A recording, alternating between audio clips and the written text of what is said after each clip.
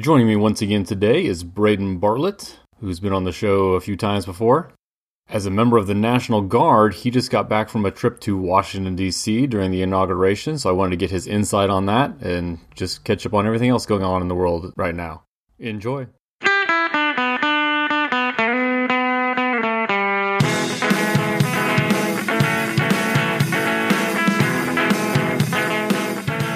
So, the first thing, and I don't know to what extent you are allowed to talk about this, so we can skip it if we need to skip it, but you just took a trip to Washington, D.C. recently.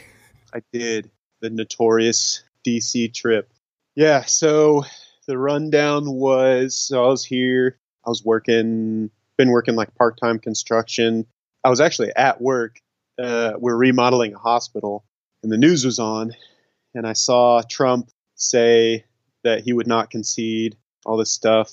It was his live speech, the one that he was just on trial for.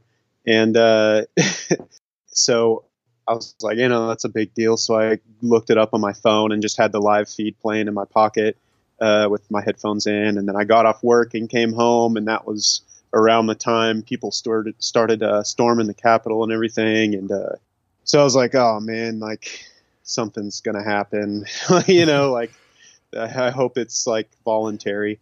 And with the National Guard, we should say that. Yes. You're in the National Guard. Yeah.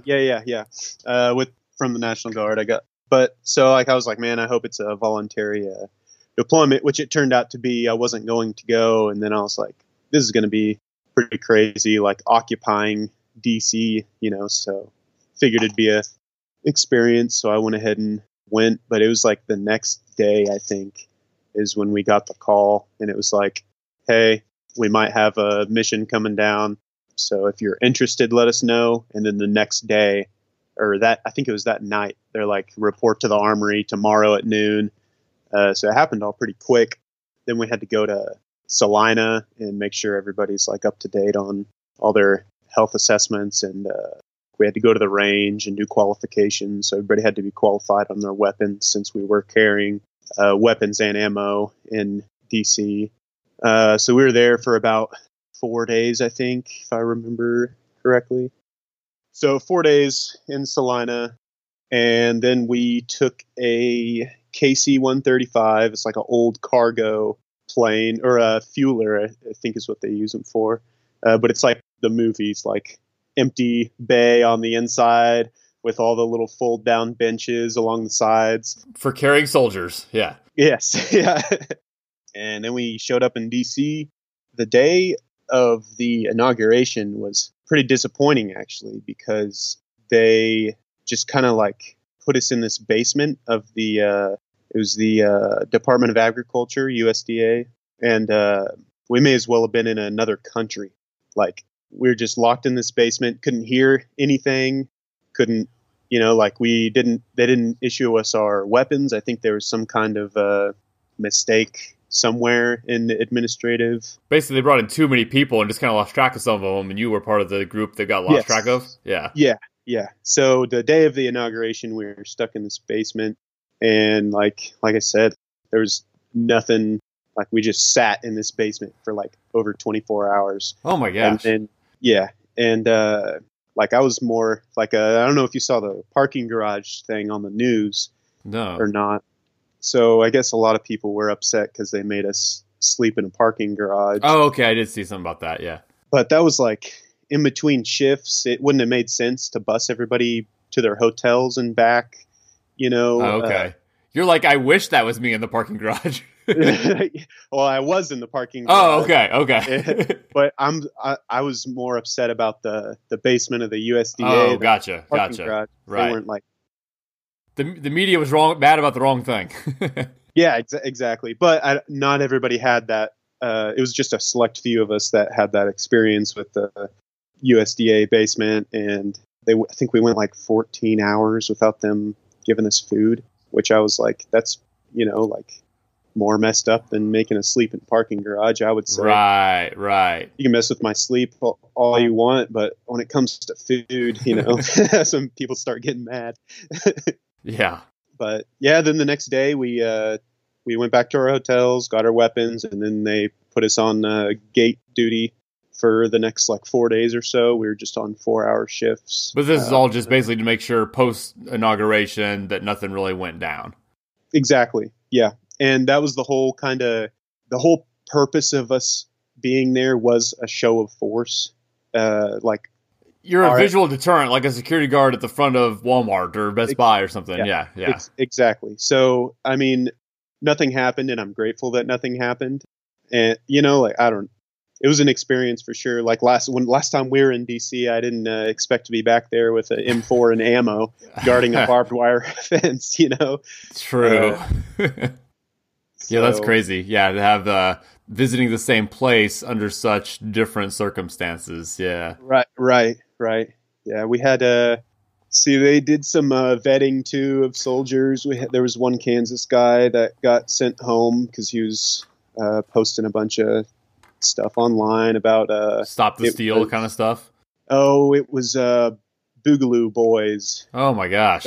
In particular, and that was one group that was on our actual like list of threats in the briefing that we had. So that's kind of scary that people are like buying into that crap, but then also trying to join the official stuff. Yeah, exactly.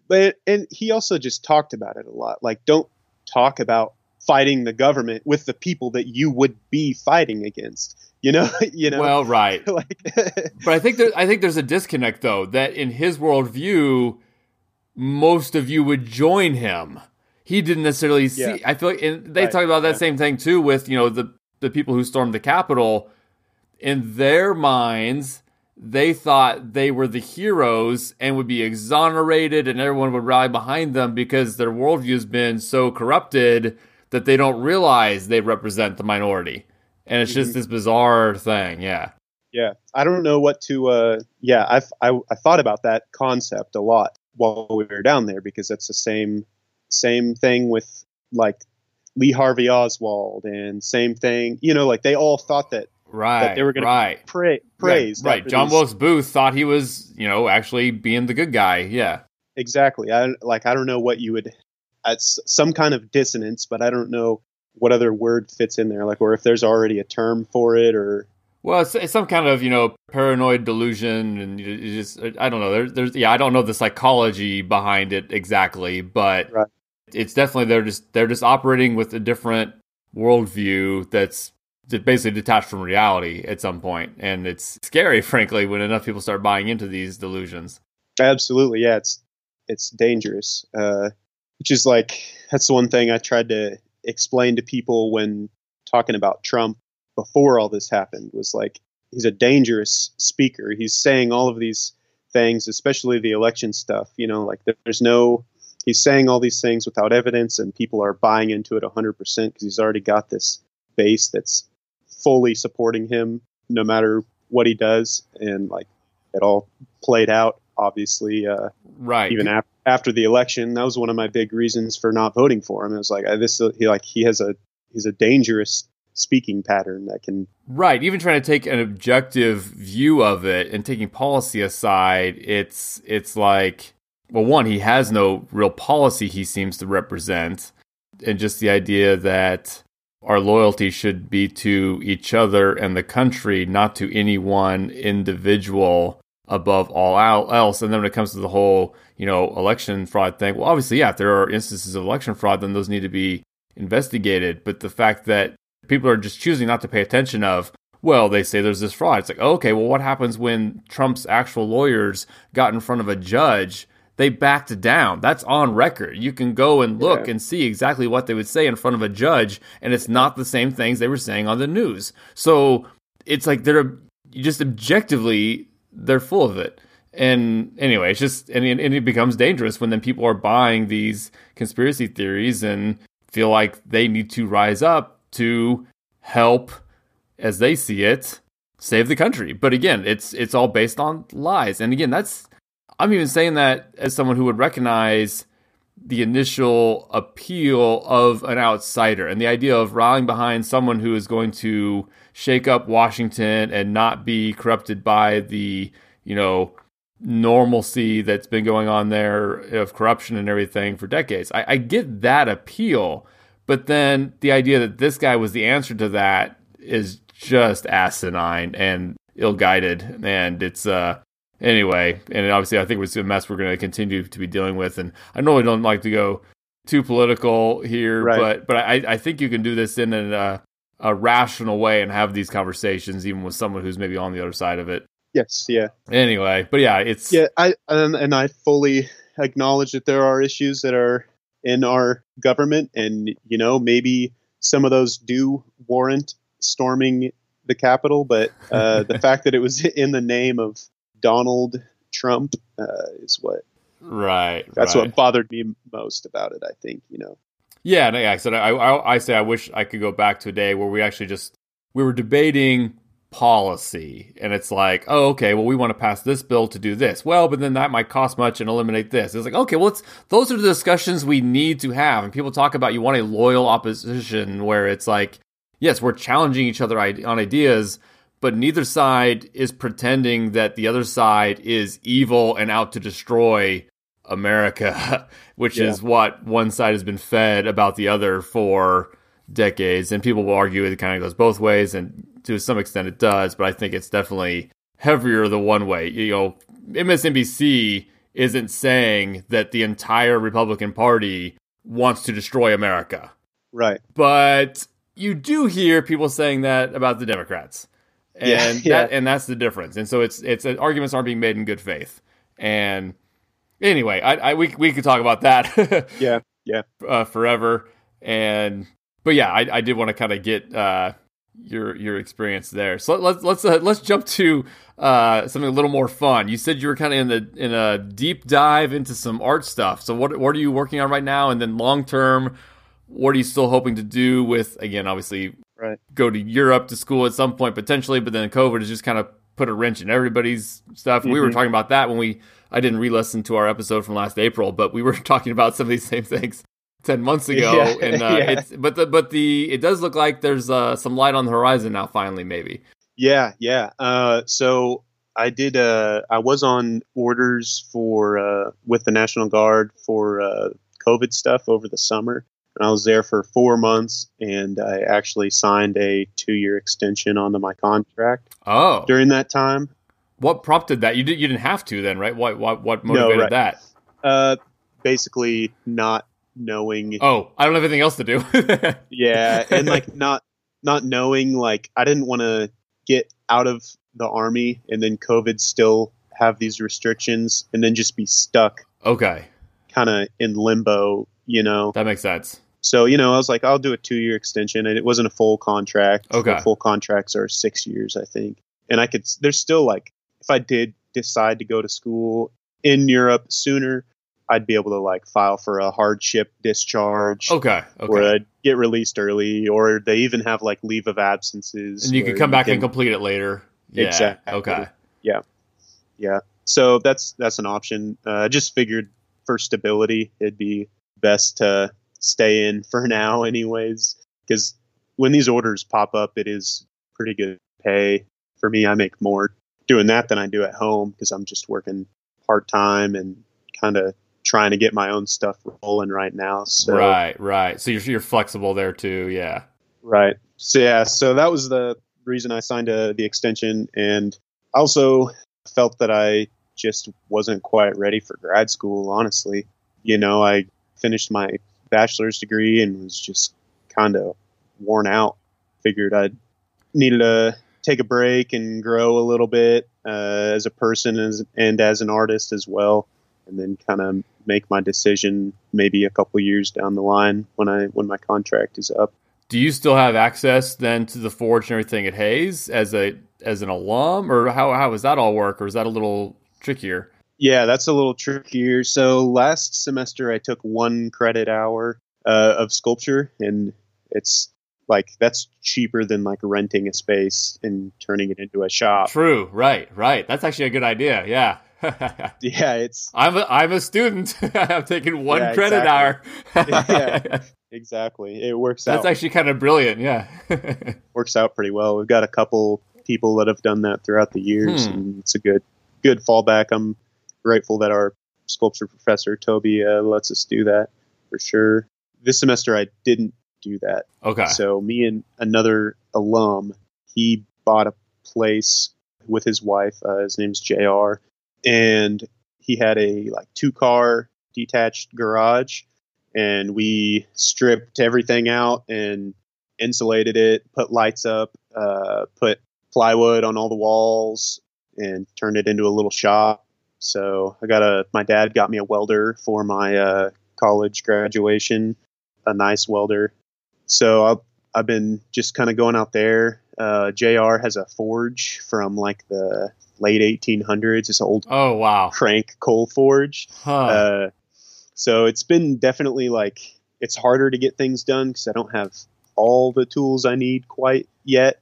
But I can still get things done in time and still create or, make things for other people as well. So I've gotten a couple of commissions, like did a sissy bar for a guy's motorcycle. Okay, yeah. I'm working on that right now, like forging out, doing these different twists and stuff that you can't really just like go online at a motorcycle parts store and buy. Right. Just custom stuff. And then there's like my parents are going to buy a fountain, I think, and some of Laurel's family. Just got some ideas and jobs brewing for that. So ideally, I would like to quit construction. Oh, right. And just be able to support myself from that. And again, I'll still pay you for a Finish Line belt. I just don't know if it's one of those things where like, oh yeah, but it's going to cost me $2,000 or whatever. But no, it would. Yeah, cool, perfect. I still have the foam. I still have the foam for it and everything. No, like I said, and I'll pay fair market value for it. I just don't know what that would be. Got you. And that would honestly be perfect too, because we've been talking about building a furnace to melt metal, which we don't have out at JR's shop. So if we did build one, it would be like kind of a smaller furnace, like, just a couple feet off the ground, but you can put like I think 40-pound crucible. So you have like a crucible that you fill with metal. You put it in the furnace, fire spins all around it and melts it down. That's crazy. In simplest terms. But so we would be like building our own basically, but that bell would be the perfect size for what our capabilities would be. Oh, okay. Nice. Yeah. So, and I got a tattoo apprenticeship also here in Hayes. Oh, okay. Starting up very soon. So it's been confirmed and everything. And I got the apprenticeship, just kind of waiting on, they're finishing up another guy's apprenticeship right now. And they only have one tattoo artist there that's like allowed to have an apprentice basically. So I have to wait for him to fully complete his testing before I can start. Right. Because I know the licensing is actually pretty strict on all that from what I've heard. And I was thinking you even had to do... Yeah, especially in Kansas. Okay. And I was thinking you even had to do some schooling before you became an apprentice, but does your art schooling count toward that? No. Or you could just kind of start as an apprentice? I think you can just start as an apprentice, yeah. Okay. And then there are like classes online you have to take for things like bloodborne. There's a bloodborne pathogen. Right, no, right. All kinds of... No, right, yeah, obviously, yeah, tattoo shops, I mean, for people who don't have tattoos, they're pretty clinical. Like it smells like you're at a doctor's office when you go to get a tattoo. Yeah, it's all regulated under the Kansas Board of Cosmetology, which is really just like, I mean, there are benefits. Like it definitely keeps shops clean, right? But it's also just like their way of making money off of somebody else's work, in the name of consumer protection. But that's. But again, as a consumer, I mean, I think that obviously I think it's a net benefit to the business though, because if those things weren't in place, fewer people would get tattoos and there'd be less money. So I think it's kind of one of those things where, you got to pay for this regulation, but I think that regulation being there drives business up. At least that would be my intuitive guess on why it's a net benefit for everyone. Let's see. So my next thing was travel and COVID, and so you don't really have any trips planned coming up then at all, unless the National Guard sends you somewhere else. Right. Yeah. Exactly. It's just kind of you're just kind of in work mode right now. Yeah. I'm at a weird like crossroads, and I'm trying to like merge a couple of those roads together. Of course, that's also that time in life, that post-college, mid-20s, like that's kind of what it is for everyone. Yeah. And I don't even know. I think the big secret, too, is everyone goes through life here. And, of course, I'll have a different answer in 10 years and 20 years and 30 years, as everyone kind of does. But I think the big secret is no one ever actually has the answers. Everyone's just faking it. And you just, in your mid-20s is when that realization you think is just you, and for the first time ever that anyone's been through that. And then you kind of realize, oh, no, this is everyone ever. I just didn't realize that. And they don't tell you that when you're in high school and college. And you have to be 23, 24, 25 to kind of get smacked around a little bit and realize, well, this sucks. This isn't what I was promised. And it's like, no. That's what there was no promises. We lied to you the whole time. Yeah, for sure. Absolutely. That has been definitely like a revelation that I've had within the past like year even. It's like listening to different people talk about how they ended up where they did. And it's like everybody's just faking it till they make it. It's like that's it. That's all. Right. Just like as long as you actually can like get some things done, then you're set. Yeah, and for whatever reason, we don't want to disillusion high school kids, I guess, when those when they're kind of, what do you want to be when you grow up? And what I actually remember, so this is a comedian from when I was little, and it was one my mom liked. It was a comedian named Paula Poundstone, and the one line that I always kind of remember is her joke was that, you know why adults are always asking little kids want to be when they grow up? Because they're looking for ideas. So has the snowstorm been hitting Hayes as hard as it's been hitting Cheney here? This has been kind of nuts. Yeah. Specifically, as we can kind of piggybacking what we were just saying with just everyone's mental state, and like we just talk about being stir crazy. We just kind of feel trapped. And the big one for me is just I don't really like exercising at home, but you can't even go for a walk, and everything's just kind of shut down. Not even at this point, the winter's actually being a bigger issue than COVID this last couple weeks, and the lowest wind chills I've ever seen in my lifetime that I can remember anyway. And so are you doing anything to kind of still work out during all this, or what are you doing? Yeah. So my housemate actually had a pretty decent collection of weights and stuff when I moved in with him. He has like a power rack, so I can do bench and squat and deadlifts. He's got a platform that he made out of like plywood and horse mat, as like thick rubber horse mats. So you've basically been doing kind of the stuff you've been doing for the last couple of years anyway.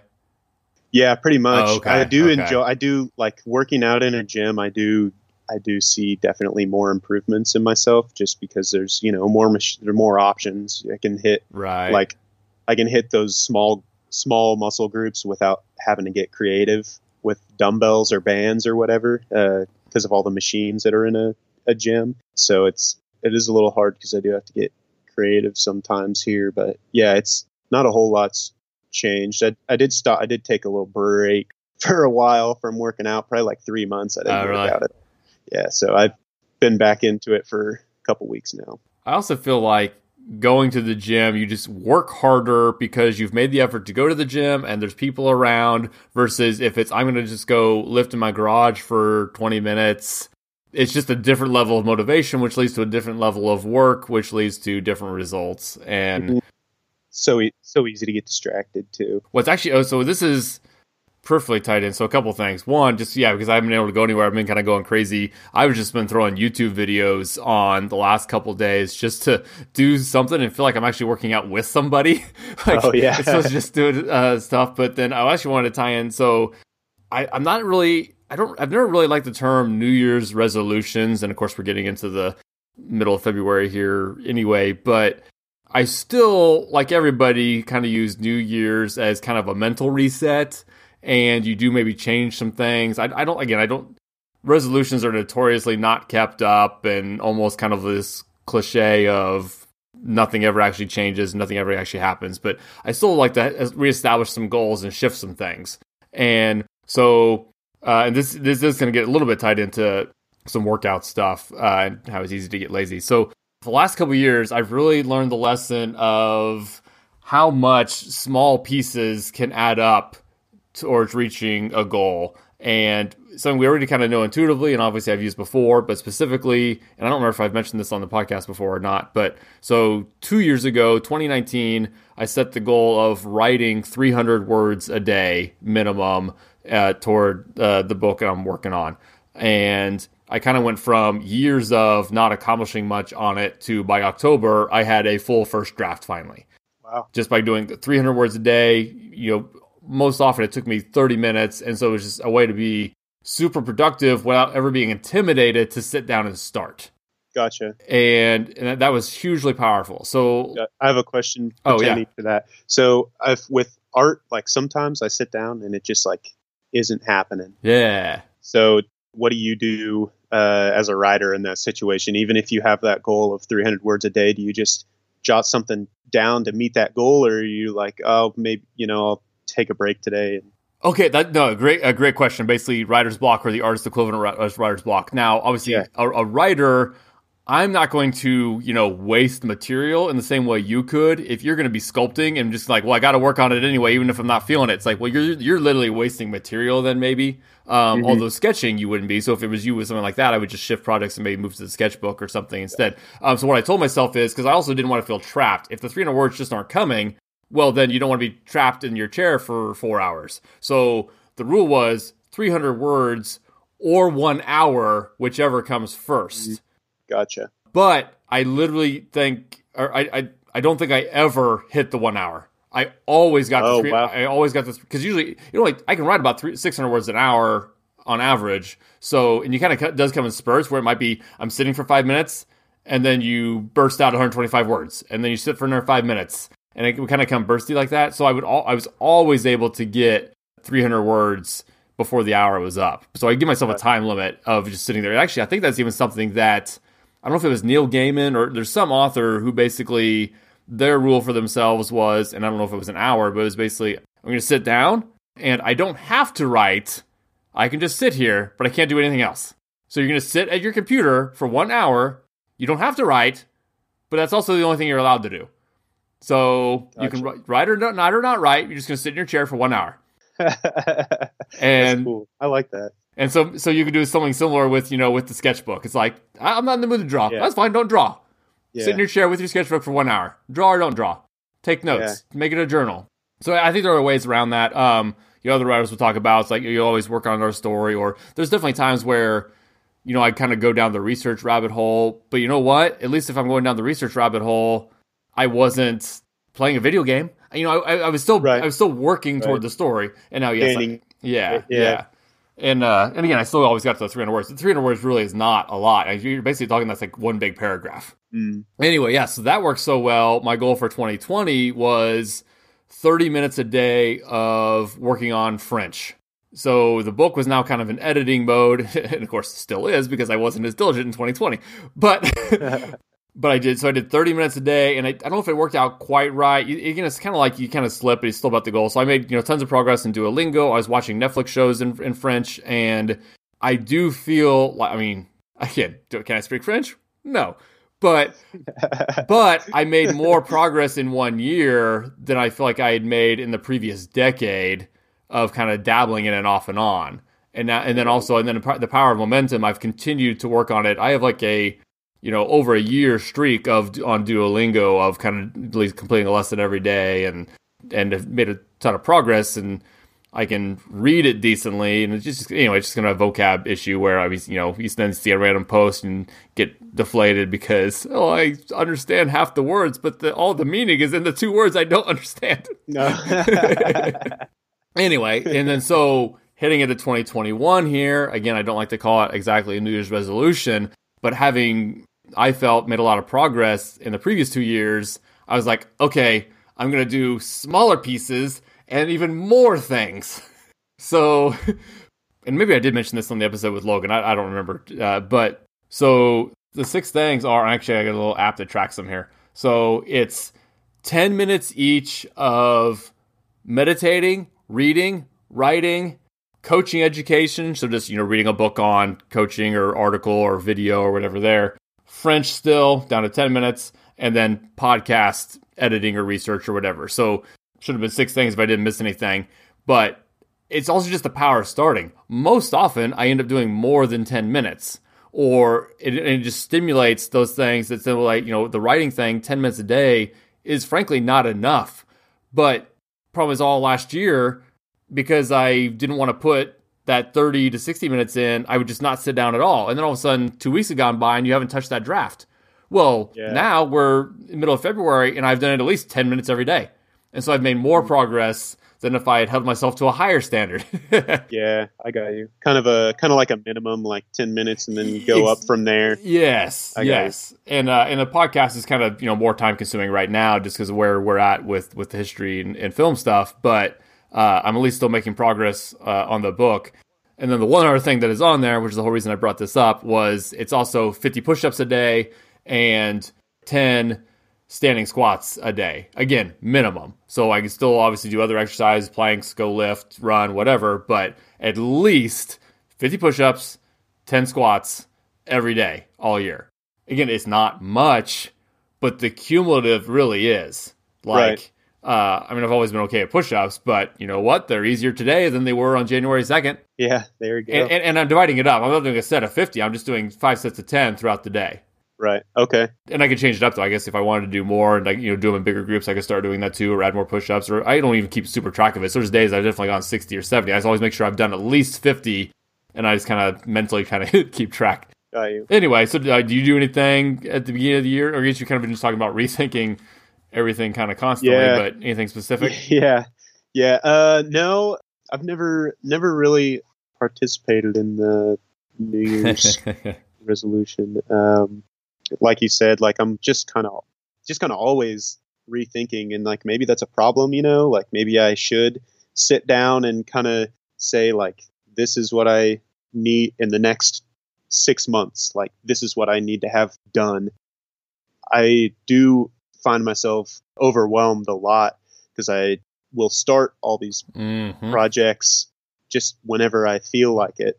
And so I'll like be halfway done with another project and start another project. And now I've got a half finished motorcycle build in my garage. Right. And I've got a panel van that's halfway converted into a camper van. And, like it's just all these.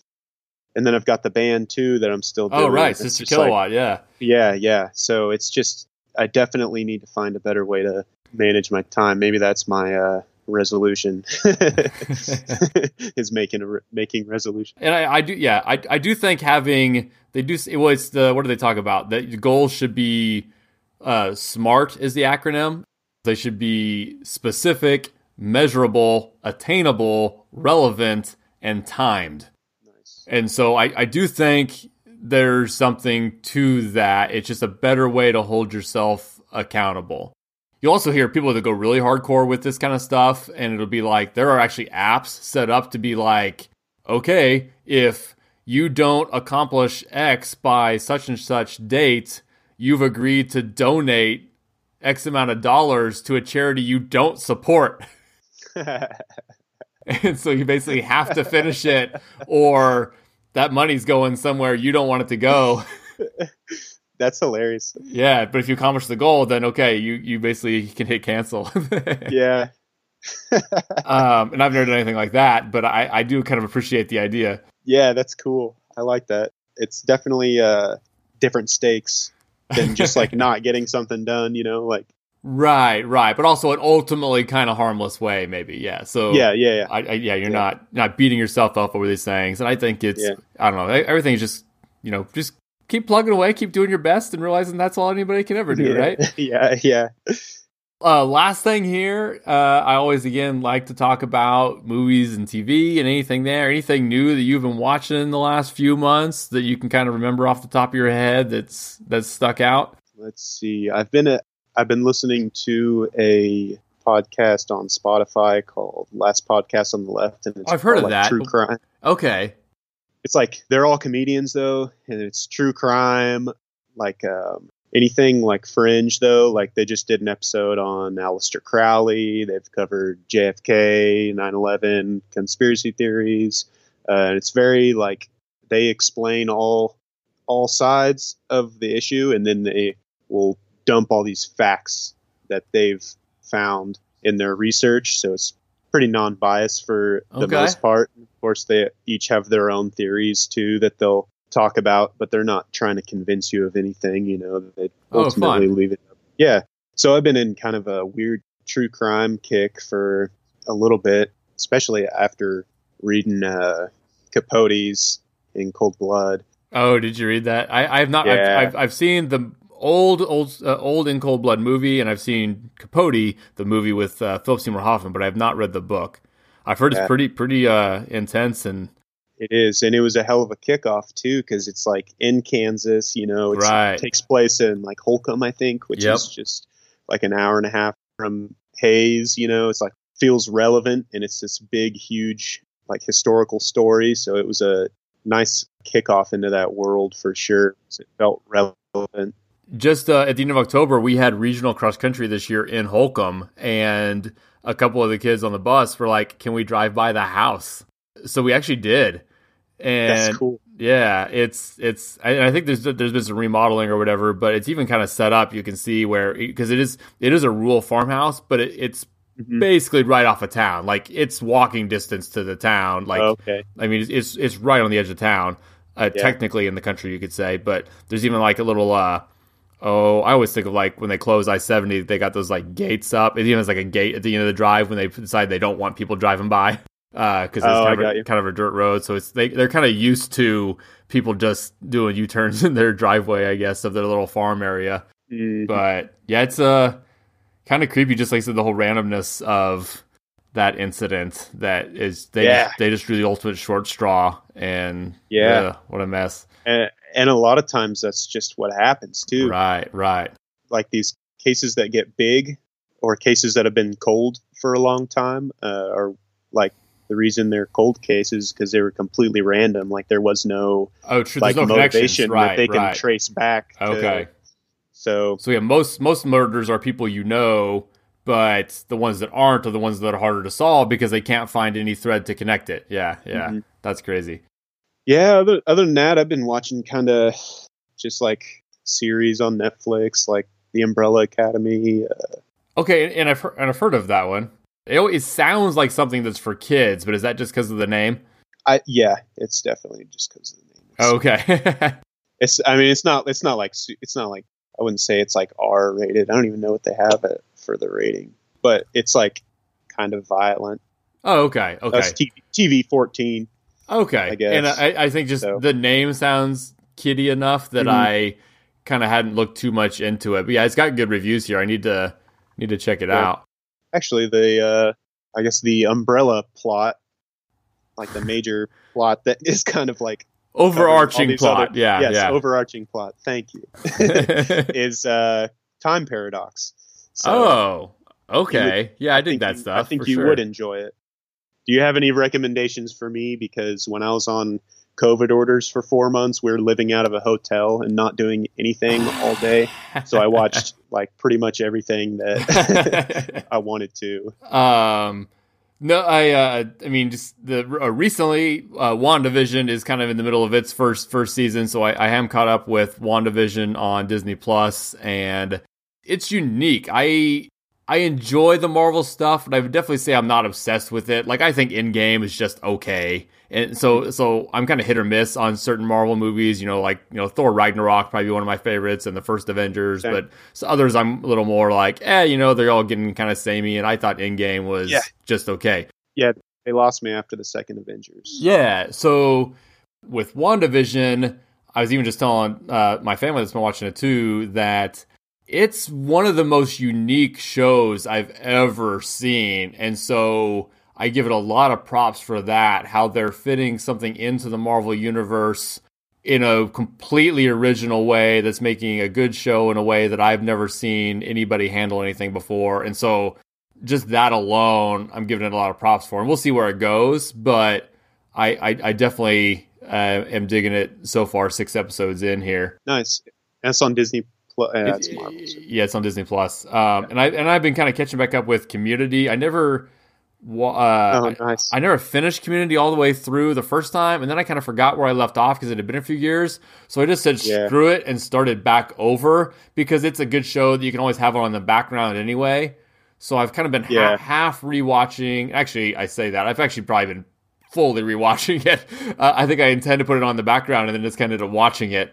And so I'm still kind of just refinishing up the first season because I'd only made it through about season 3 or 4 before. So slowly working up with that as well. And then I'm just trying to catch up on all the Oscar movies because here in a couple months we're wanting to obviously do our best of 2020 movie episode of the podcast. So I need to get all those watched. They pushed the Oscars back a couple months because of COVID and everything. So the normal thing for the last several decades has been the eligible movies are those released between January 1st and December 31st.